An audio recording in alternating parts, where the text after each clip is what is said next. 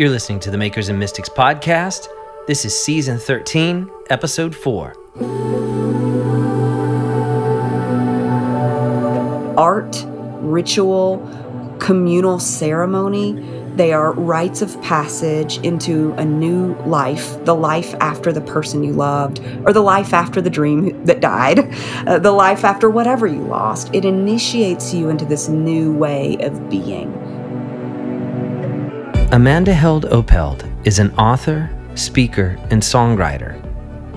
She writes about faith, grief, and creativity, and believes in the power of community, ritual, shared worship, and storytelling to heal even our deepest wounds. In today's episode, Amanda shares with me about the art of lament and how deep-rooted communal practices can help us heal and grow through the difficult experiences of our lives. Drawing from her book, Holy Unhappiness, Amanda shares her journey of grappling with experiences of disillusionment when life with God didn't feel the way she expected it to feel. In just a few weeks, you can join Amanda live at the Breath in the Clay Creative Arts Gathering, where she'll be conducting a workshop called Let There Be Grief, Rituals and Remembrances as a Path to Healing. See the show notes of this episode to learn more. I'm your host, Stephen Roach, and this is The Art of Lament with Amanda Held Opelt.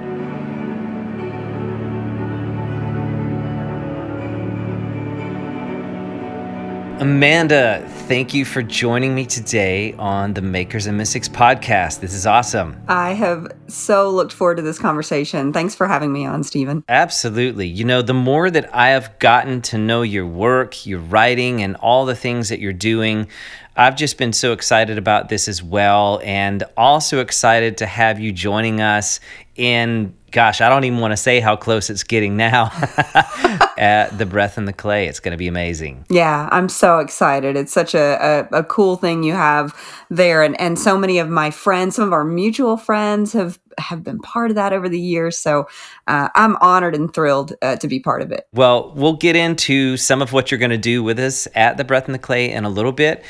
But I'd love to start by just talking about this beautiful new book that I have in my hand here. You know, our listeners can't see it, but I'm holding Holy Unhappiness, God, Goodness, and the Myth of the Blessed Life in my hand. And I've been spending some time with this book this week, and it's really amazing. It's really amazing. I'd love to dive into this with you a bit. Yeah. So talk to me about this book. What prompted this book for you to write now? You know, the embarrassing thing that I have to admit is that this is a book that I have been working on for probably 5 or 6 years, like too long. I've been working on it way too long.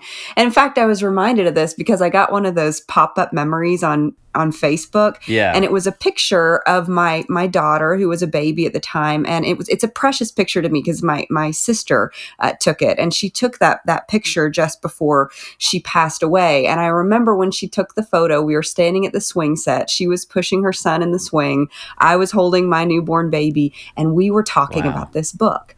And I was telling her some of these ideas that I had and some things I was struggling with in my life.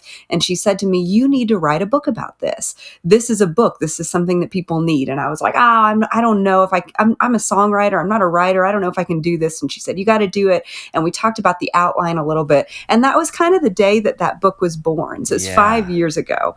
And Facebook was good to remind me. And that's a precious memory. But essentially what it was birthed from was these struggles that I had throughout my life, that I felt like my whole life, even though my life was really, really good on paper, in the sense that like I had what anybody would call a very #blessed life.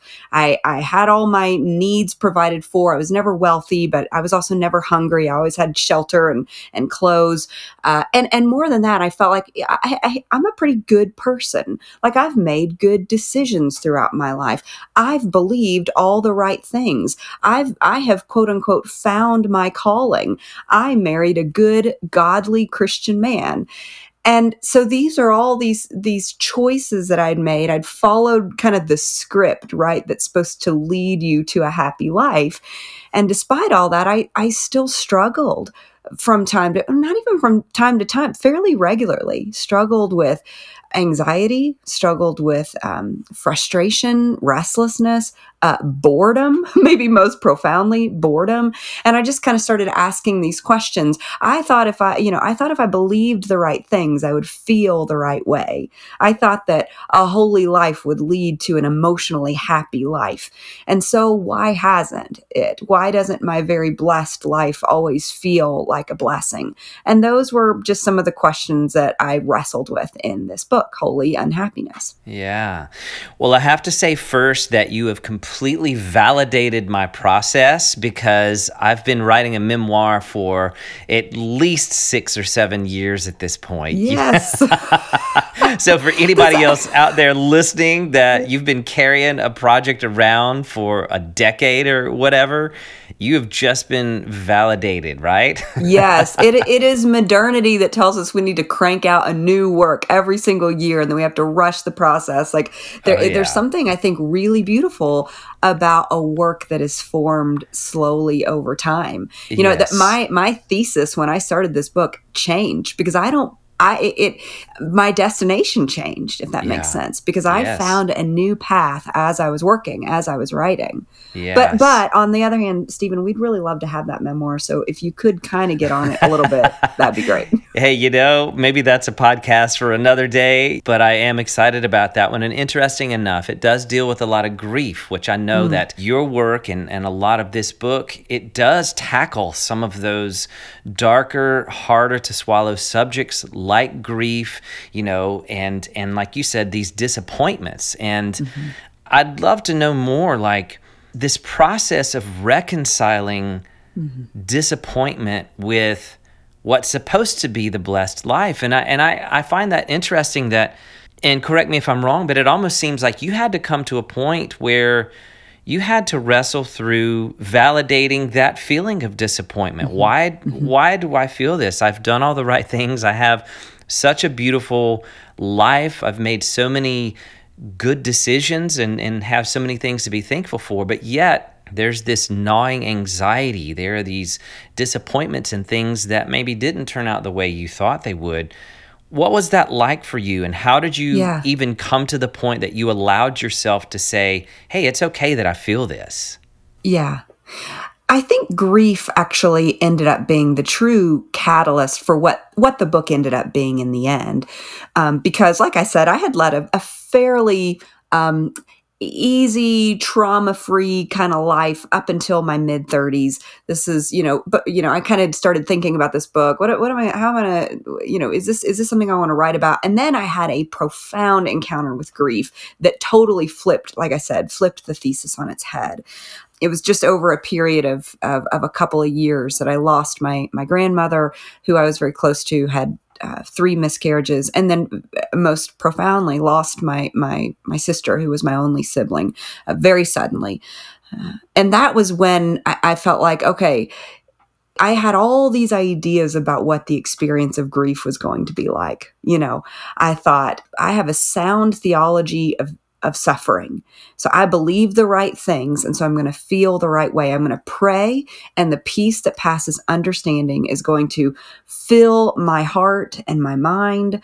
I am going to be able to see a redemptive story arc in what has occurred. God is going to feel present with me. And unfortunately, none of that happened for me in my grief. Grief was awful. It was like being tortured. It was like, I cannot exist inside this ache. I didn't know how to be. I didn't know how to proceed in the world without her carrying this pain, this pain of infertility and miscarriage that's kind of attached itself almost to my body. I don't know how to do this, and I'm praying for peace, and there is no peace. I'm searching for God, and he feels absent. And so that was when I was like, well, okay, something's gone awry. Either I've done something wrong, or God's done something wrong, or there is no God. And these are hard questions. This is like the dark night of the soul, right? But that's when I realized this term came to mind where I thought, I don't think I've believed a traditional prosperity gospel, this idea that God wants you to be healthy and wealthy. I knew that sickness and poverty and death even was part of the Christian life, as part of being human. But I did subscribe to this subtle spinoff of the prosperity gospel, which I like to call the emotional prosperity gospel. Again, it's this belief that if we're just faithful to our quiet time, if we believe the right thing and we make good decisions, we might not be healthy and wealthy, but we're going to be happy. We're going to, experience meaning and excitement in our work. We're gonna have, happy relationships with people. We're going to always get along with people. In our grief, we're going to feel immediate comfort. We're going to see meaning in our sorrow. And I don't think that's promised anywhere in Scripture. As I went back through the Bible and read it with the eyes of a griever, I see pain and sorrow woven throughout, and people wrestling with this question of meritocracy, right? Like, I've done all the right things. I mean, the whole book of Job is, here's a righteous man, and not only does he lose everything, he feels awful about it. Yeah. Job is not telling us a redemptive storyline in his, in Scripture. He's crying out in anguish about how awful it is. And so then that's when I really began to kind of deconstruct, I guess that's a loaded word. I apologize. But I began to kind of untangle this idea of the emotional prosperity gospel, how it had just gotten in the bloodstream, right? Mm-hmm. And why I believed some of these empty promises. And then probably the biggest question is, why do I follow Jesus? Why have I said yes to God, yes to the life of faith, if it doesn't always make me feel better? Mm-hmm. Wow. We were talking about this on our Instagram lately, just about the role of the artist, or the permission in which the artist needs, especially for those that would identify as an artist of faith, somebody who's motivated, whose creative work is motivated by a sense of faith, and like you were just talking about, motivated by the gospel, by this hope, that is at the core of the gospel. And yet we as artists need to feel the permission to engage these darker emotions of our human experience. And I think that for some people, reconciling hope and grief is a very tedious process that doesn't always happen quickly or easily. In fact, it can cause people to shipwreck in their faith if they cannot come to terms with some of the emotions that you've talked about. I'd love to know, for you, as someone who is an artist, a writer, a songwriter, and a person of faith, what was this process like for you? And, I don't want to make assumptions about where you are now, but how did you get to where you are now? And how have you wrestled through that and maintained a sense of faith while at the same time leaving room for these dark emotions you've had to face? Yeah. I think for me, one of the aha moments was kind of recognizing that lament is in many ways an art form, and it is a very holy art form. You might, even say that's where I got the title of my book, Holy Unhappiness. There's something very holy and dignified and beautiful and necessary about our tears, about our lament. Jeremiah, oh, that book, that'll wreck you. But one of my favorite sections is in, chapters 8, 9, 10, and 11. And there's this portion where God is talking about, the injustice that he's seen in the community of his people, and the death and the destruction and their lack of flourishing, their lack of wholeness. And he says, you need to call the wailing women. And the wailing women need to come. And he says, women, you need to teach your daughters how to lament, teach your daughters how to wail. And there's this sense in which, like, this is a skill set, to be able to cry out articulately, to be able to cry out truthfully and boldly, is an art form, is a skill set. So much so that wailers were paid back in the ancient cultures. They were compensated for their labor. And there are even sections in that portion of Jeremiah, and scholars differ as to, is it Jeremiah speaking here? Is it God speaking here? But regardless, there are portions where Jeremiah is crying out like a wailing woman, and even God is crying out like a wailing woman. The sense that God is not ashamed to be associated with the perceived, emotions of an upset woman. I think that's really, really beautiful. And then you see just grief composed all over scripture. 1/3 of the Psalms, I'm sure someone on your podcast has noted this before, 1/3 of the Psalms are Psalms of lament. Jesus composes a beautiful lament as he wails over Jerusalem, and just the dignity of God himself crying. I think the Garden of Gethsemane is one of the most fascinating passages of scripture I've ever seen. Is it God arguing with God about the fate of the world? Jesus, who is just so overcome with the prospect of the cross and the grief that he knows will follow, that he has what some people call a panic attack. Like if Jesus can wail and lament that viscerally, that bodily, then I can as well. There's dignity within that. God's an emotive God. But I think it's important to say too, because it's not that I don't think what we believe shapes and forms our emotions at all. And I don't like to make a disconnect necessarily between our thoughts and our knowledge and our hearts and our emotion. I think it's all one. Right. But I think it's important to remember that I think as people of faith, are called to be people of hope, not necessarily people of happiness. And hope to me is so much sturdier than optimism. It's sturdier than, people call it toxic positivity now, but this idea that hope tells the whole story. Hope doesn't just point out the good things and look on the bright side and kind of deny the struggle. Hope looks both square in the face and says, yes, this is painful. Yes, this is hard. No, this is not how it should be.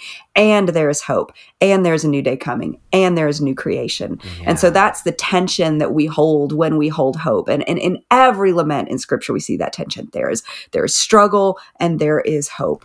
There is sorrow and there is joy. And that's the hard artistic path, I think, for artists of faith. Yes. I love that hope is sturdier than optimism. That's a beautiful statement, and we were talking about recently how hope is the framework, for people of faith, hope can be our framework, but inside of that framework, there is room to grieve, to lament, to explore pain, disappointment, betrayal, whatever it may be that we're going through, and it doesn't mean that we always have to wrap up our art with a nice little bow at the end. It doesn't mean that we have to give the audience a happily ever after. I always cite Psalm 88 that just kind of ends with this thud of darkness is my only friend. End of Psalm, Yes.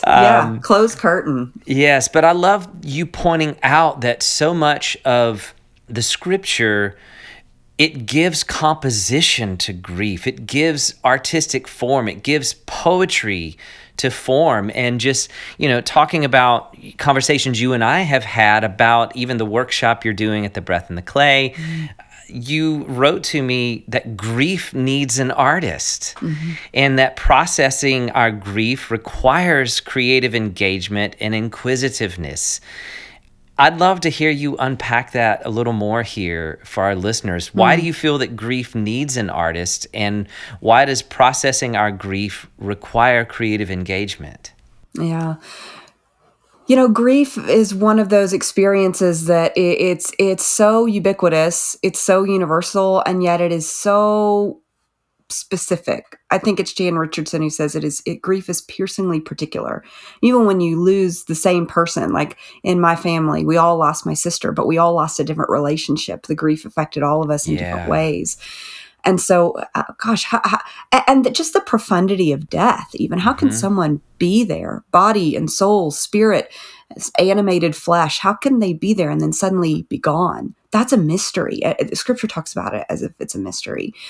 And that's what art is for, right? It's for articulating the mysterious. It's for giving voice to the things that we have no language for, the things for which words are inadequate. And so that's why I think art is so necessary when we're grieving. My first book, A Hole in the World, I wrote about grief rituals from throughout history and from across cultures. I focused on Western culture actually because so many non-Western cultures still have their grief rituals very much intact. Yeah. I wanted to know about the rituals from my bloodline, from my ancestors, and why had they disappeared? Oh, that's Because we so have good. so few grief rituals left in modern day American society. And rituals are an art form. They are Yes. bodily engagement. Even I like to think of superstitions in some ways as an art form. And I know Christians don't talk about superstitions that much for lots of reasons that you and I could talk about. But to me, a lot of times superstitions are just us kind of trying to take some agency over something that feels out of our control. Right. Fear of illness, fear of death, fear of a bad harvest. And so many grief rituals are rooted in superstitions, like telling the bees. There's this belief that when someone dies, you have to go and tell the family beehive that the person has died, and put the bees in mourning, put a black cloth over the hive. So the superstition is if you don't, the bees will fly away. I just think I love that act because we're beekeeper. Well, I shouldn't say we're beekeepers. My husband is a beekeeper. So I'm very interested in the culture and folklore around bees. But I just think like the bodily act of engaging with nature, that there's an art form to that as well. And part of that, I think, is just this is how our bodies absorb what has happened. Art, ritual, communal ceremony. They are rites of passage into a new life, the life after the person you loved, or the life after the dream that died, the life after whatever you lost. It initiates you into this new way of being. And that's why art and ritual and ceremony, even superstition, are so important to me. Wow, I love that. I love that. I've never heard anyone talk about superstition in that way, and I love it. That gives me a lot to think about, and I love that you also brought up a dream dying, because often when we talk about grief, we immediately go to our loved ones that have passed on. Yeah. But I think so often for many of us who go through different stages of life, whether it's becoming a parent, whether it's getting married, whether it's a divorce, whether it's a job that ended and a new one that started, whatever it is, these markers of change in our life, we don't often deal with those things or even know that we need to deal with those things. I know in my life, I'll just be vulnerable with you, for so long, music and being a professional touring musician was my identity. It was the way that I showed up in the world. It was the way that I dreamed about life as a kid. But there came a place in my life where I knew that my relationship to music was changing. And it took several years of grief and a lot of mistakes and things that took place in my life that enabled me to make peace with this transition, and there were, songs that I had to write to music. I had to write a song to music to walk through my own grief of things changing, and also to find hope in the middle of that, and anyway, I don't want to take up too much of our time talking about my story, but it is an instance of where grief had to be expressed through artistry. And I think a lot of people even listening can relate to that when we go through transitions in life, where do we look for rituals to lead us through those moments? Where are the rites of passage?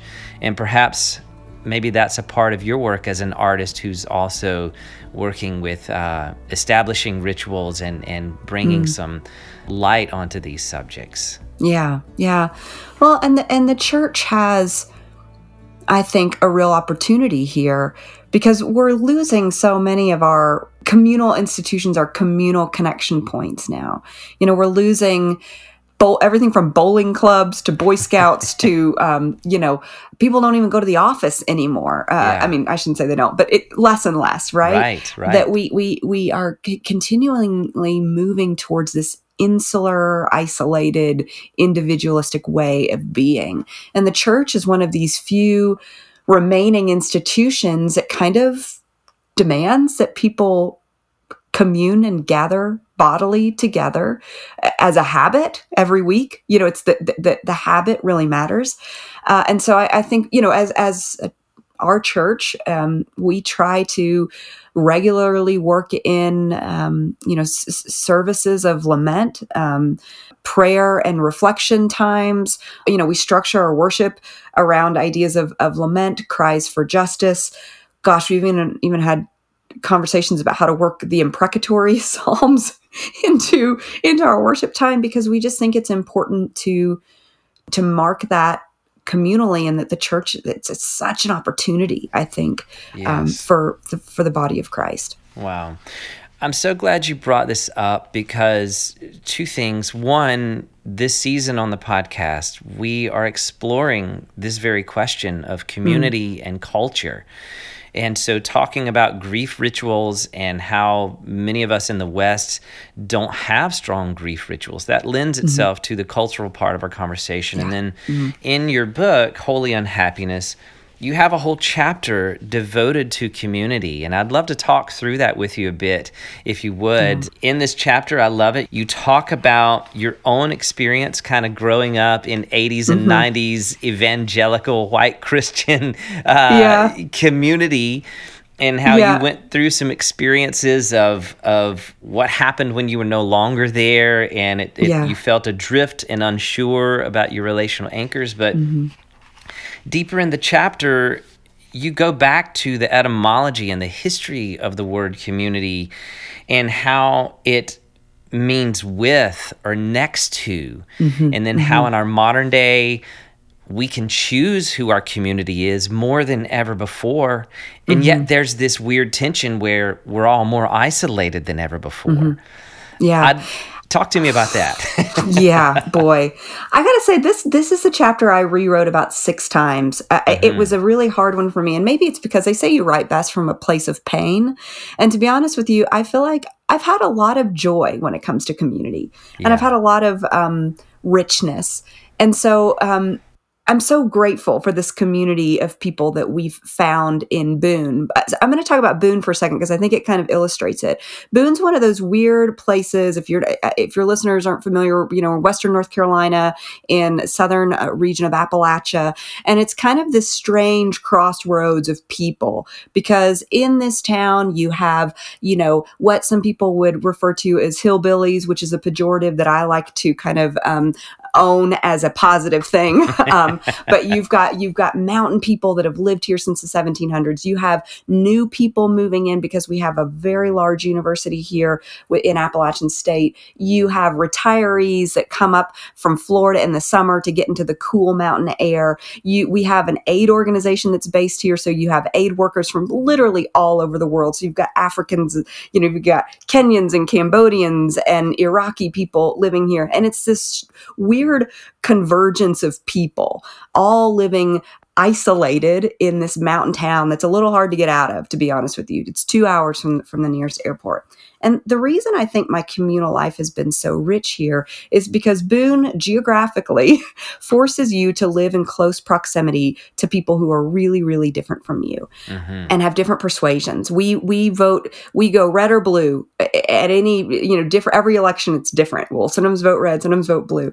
And we've just kind of been forced to live together in a way that's really, really, I think, healthy and whole. I think that proximity to people who are different than you can expand your horizons and expand your ideas about the world in ways that are really, really healthy. But like you said, what I write about in the book is more and more we're kind of hand-picking our communities. Yeah. And this is why I have I'd love to hear your thoughts on this. Actually, I have a lot of tension around this idea of online communities, around, kind of building communal spaces on the internet, I guess, and around social media profiles and things like that. Because in some ways, it's such an asset to be able to connect with people who are like you, but you haven't found anywhere around you. And it's just, you're able to be encouraged by them and you're able to be sharpened by them. But on the other hand, we can end up forming these little echo chambers and online bubbles. I don't know. Help me with this, because I'm kind of struggling with how to utilize the internet as a way of building deep community versus kind of how it in some ways facilitates this kind of way that we're inclined to customize and curate our social lives to fit our personal desires and our personal needs. Help me, Yes. Stephen. I don't know how to do this well. Yeah. Well, to be honest, I'm not so sure that we can. And, Yeah. I think, even my presence on social media is very limited to art and faith discussions. There's not a lot about my family or my personal life. Of course, I'm a very private Enneagram 4 person anyway, but I find myself having discussions around a very marked topic. Whereas in person, like you're saying, there's such a wider, richer experience to be had. I think there's something beautiful about looking a person in the eye. And, I tell people, my background, I spent a number of years playing Turkish, Bulgarian, Greek, Egyptian, Arabic, West African music. And so I ended up touring in a lot of different communities and having dinner with Muslim families that, they were asking me, how can you follow this Jesus figure, and all this stuff. And then I would go to a Sufi tea house and I would sit there and have conversations with them. And then on Sunday morning, I'm with a crew of Baptist folks just going after, you know what I mean? So diversity of experience and learning from one another and cultivating humility in the art of listening is a value for me.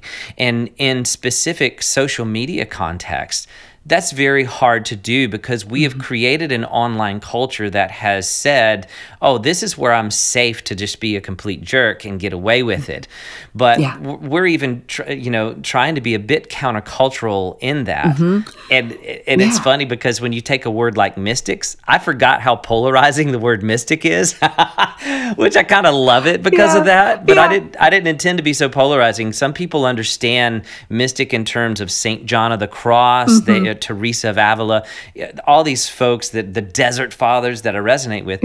Other folks think I'm a psychic or something. And so, anyways, I don't know if that answered your question, but it's a very interesting time, right? And we like, just like you said, people love to read a title of a podcast, or, they like to see, well, who's following this person and who's friends with this person, and they make judgment calls about who they are. And just like everything, gosh, social media, the internet, it can be such a tool for good, because it is through the internet that I was exposed to so many Black writers who helped me understand some of my privileges, and it's through the internet that I've heard different perspectives, different denominations, things like that.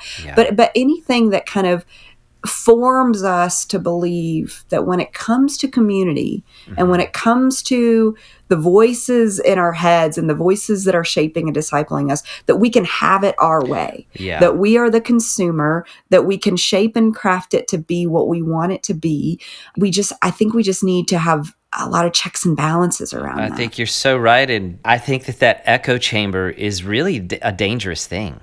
And this might be above my pay grade to bring into the conversation, but even the way that algorithms are curated to create that insular environment, I think it's a very dangerous thing. And speaking just specifically to even the world of faith, that's something that I push back against very intentionally. Are you a progressive Christian? Are you a fundamentalist Christian?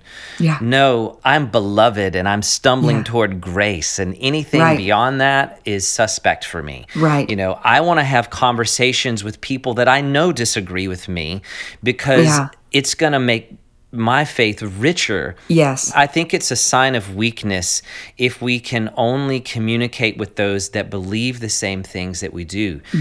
I know that some of my atheist friends have sharpened my faith more than many sermons that I've heard, That's right. Right. And I think that's such a great way to put it, because I think we need to just be very cautious that our lives don't become like the algorithm, that everywhere we can, we make space to rub shoulders in embodied present ways with people who are different than us. That doesn't mean necessarily like, angrily tweeting, or what do we do now? Post X, I don't know what we're doing. angrily tweeting at somebody Yeah. who you know voted differently than you or believes differently than you. That's not what I'm talking about. I mean, are you carrying the load of life next to somebody who's different than you? I love that our conversation's Yes. kind of meandering here, and this will bring us back to the grief side of things, is that like when it comes to grief is meant to be done communally alongside all sorts of people. And so I think that's what I think we just have to be careful about as we move more towards working from home and we're increasingly online and our algorithm is increasingly curating our social visibility. Are we saying, I'm going to put myself in spaces next to people who are different than me? That might mean that I go to a church with different kinds of people. That might mean that I choose to keep going into an office. I actually think there's some merit to that. Or that I set up at a worker space and work remotely from there. Or I sit in coffee shops that have different kinds of people than I am. Because we have got to get shoulder to shoulder in the muck and the mire of life, I think, with people who are really, really different than us. Yes, I think that's beautiful. And you talk about that in your chapter on community, about how you realized how homogenous your experience had been. And then I love that you brought into this the story of the Samaritan. Yeah. Talk to me a little bit about that, because that kind of connects grief and community in a beautiful way. Talk to me about the inclusion of that story. Well, I just think we always look at that story as Jesus telling us how to serve people in need. Like here's a story about how to help someone who's hurt on the side of the road. Got to bandage their wounds. You got to, I've even seen people talk about how this is an example about how microloans are really the way of the future when it comes to aid work. You know what I mean? And I know that might be true. Yeah. I don't know. I'm not saying you can't maybe draw that lesson from the story. But it's my friend Dan Enerson who pointed out to me that, that this is a story that begins with a question. It's, who is my neighbor? It's the self-righteous, very ethnocentric religious elites of the day asking Jesus, well, who is my neighbor? And Jesus points out that it's the Samaritan who is acting like the neighbor. It's the Samaritan, the person you see as unclean, the person who has different theological, like truly divergent theological inclinations than you, that is shown compassion. And so the kind of bold assertion here is that you need to emulate the Samaritan. It would have been so wildly offensive for a religious person, a good religious Jew from Jesus' time, to hear a rabbi say, do as the Samaritan does, serve. So yes, it's certainly a parable that calls us to serve and to radically sacrifice for those who are in the ditches of life. But it's also a call to maybe see people who we think are outsiders or see people who we think are just a little too different than us as somebody we could potentially learn from, somebody we could actually maybe draw lessons from. Yeah, I say this often, but when I look at the creative process, I see differing things brought together in the same space and seeing what happens when those things come together. Yeah. That's really what creativity is. That's how art is born, is bringing unlike things into a common context and then seeing what comes out from those things. And I think that there's such a beautiful invitation we have, even as artists of faith in this modern culture, to be those architects of hope, is what I like to call us, to be the architects of hope for our generation, and to be the ones willing to build bridges and not burn bridges, and to find new ways of marking time, find new ways of marking grief, and find new ways of looking at who our neighbor is. And I love that your work kind of champions all of those things, Thank you.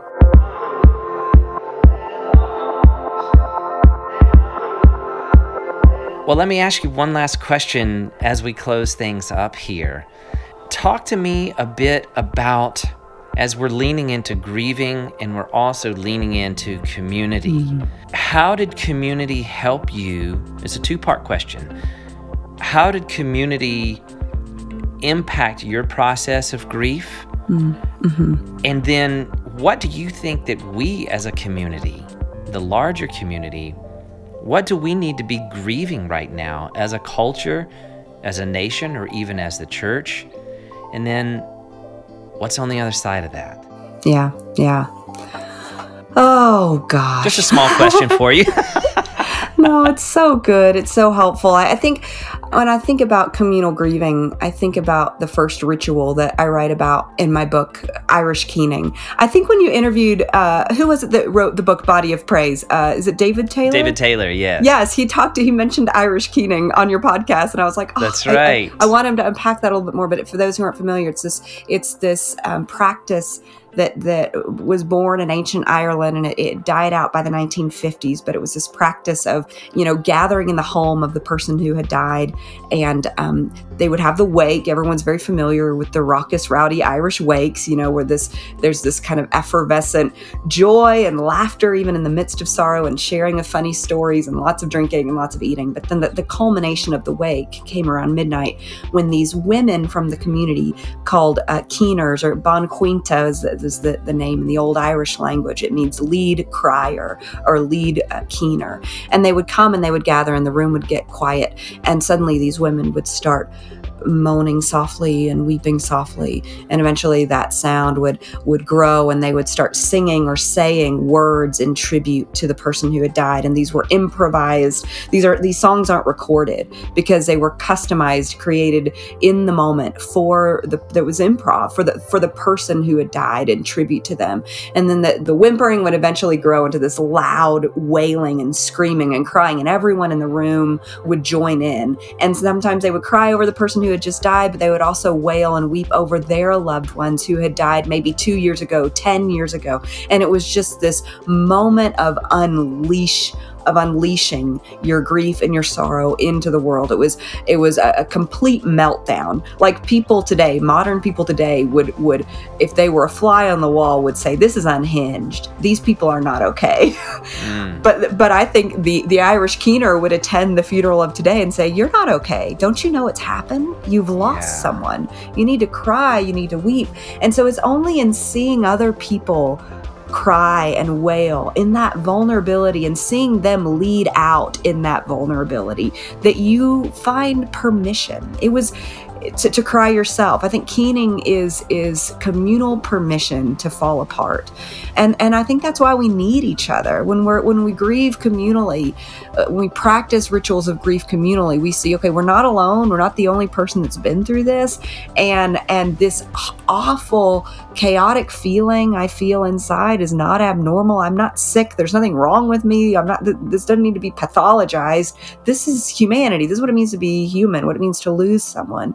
And you see other people lead you in grief. We don't have grief mentors anymore. And part of that is because, we're so afraid of saying the wrong thing. You know what I mean? Yeah. That nobody wants to come alongside you and offer maybe wisdom and advice outside of those, kind of pithy, saccharine sentiments of like, well, the sun will come out tomorrow and everything happens for a reason. Right. And we need grief mentors that are willing to tell us about this hard road of grief. That's good.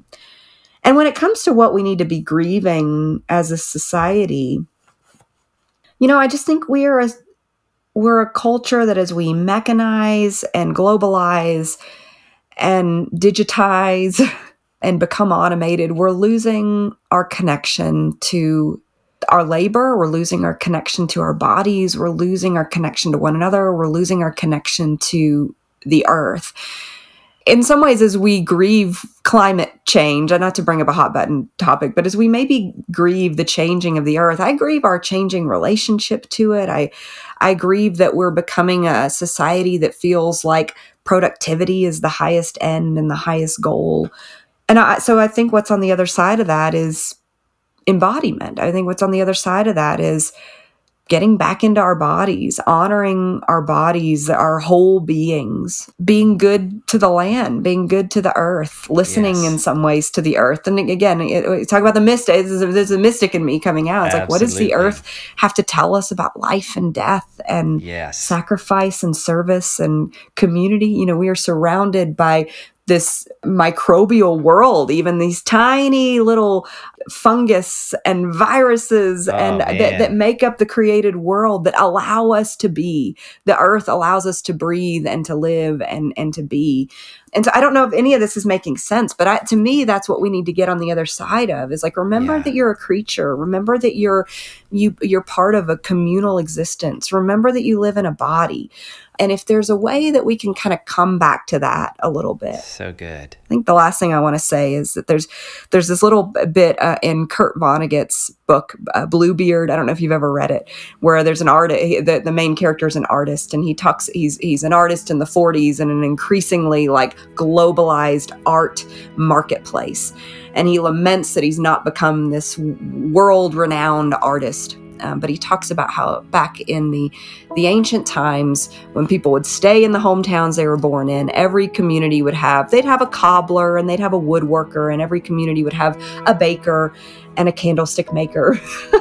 And every community would have a storyteller, and they would have a songwriter, and they'd have an artist. So maybe a community of 100, 500 people would have that one person creating art for that community, and they were honored in that community. What if we started to kind of look at our artistic work in that type of communal setting, to say, what can I create? Maybe not for the world, maybe not for the internet, maybe not for the fame and the fortune. Maybe I should stop trying to compete at that global level. And what if I created art to serve my embodied community? And that was enough. And that was beautiful. What if I could bless my community of 100 people, of 500 people, and that would be enough to kind of fill my artist's heart, and reject this idea that we're always global citizens, reject this idea that we have to compete at this global level, that unless we have 100,000 followers, 200,000 followers, and it's not success, it's not enough. Somehow all of that feels tied together to me, and I feel like I've become a bit verbose here, but I hope that makes sense. It's so good. I think that's what's on the other side. Smallness, embodiment, your community, your small community. I think there's a lot of healing in that. Yes. So good, Amanda. Amanda, thank you so much for taking this time to talk with me on Makers and Mystics today. This has been a truly rich conversation. Thank you, Stephen. I love your work. I love what you're doing. Keep at it. And give us that memoir. Yes, you got it. Thank you for listening to the Makers and Mystics podcast. This episode was produced by me, Stephen Roach, with music provided by Somewhere at Sea. Be sure to see the show notes of this episode for links to Amanda's work, as well as links to join us at the Breath in the Clay Creative Arts event, taking place March 22nd through 24th in Winston-Salem, North Carolina. If you've been inspired by this podcast, please consider showing your support by heading over to patreon.com/makersandmystics and joining our creative collective. Your generosity enables us to continue as a voice and an advocate for the arts. We'll see you again next week, and until then, keep creating. The world needs your art.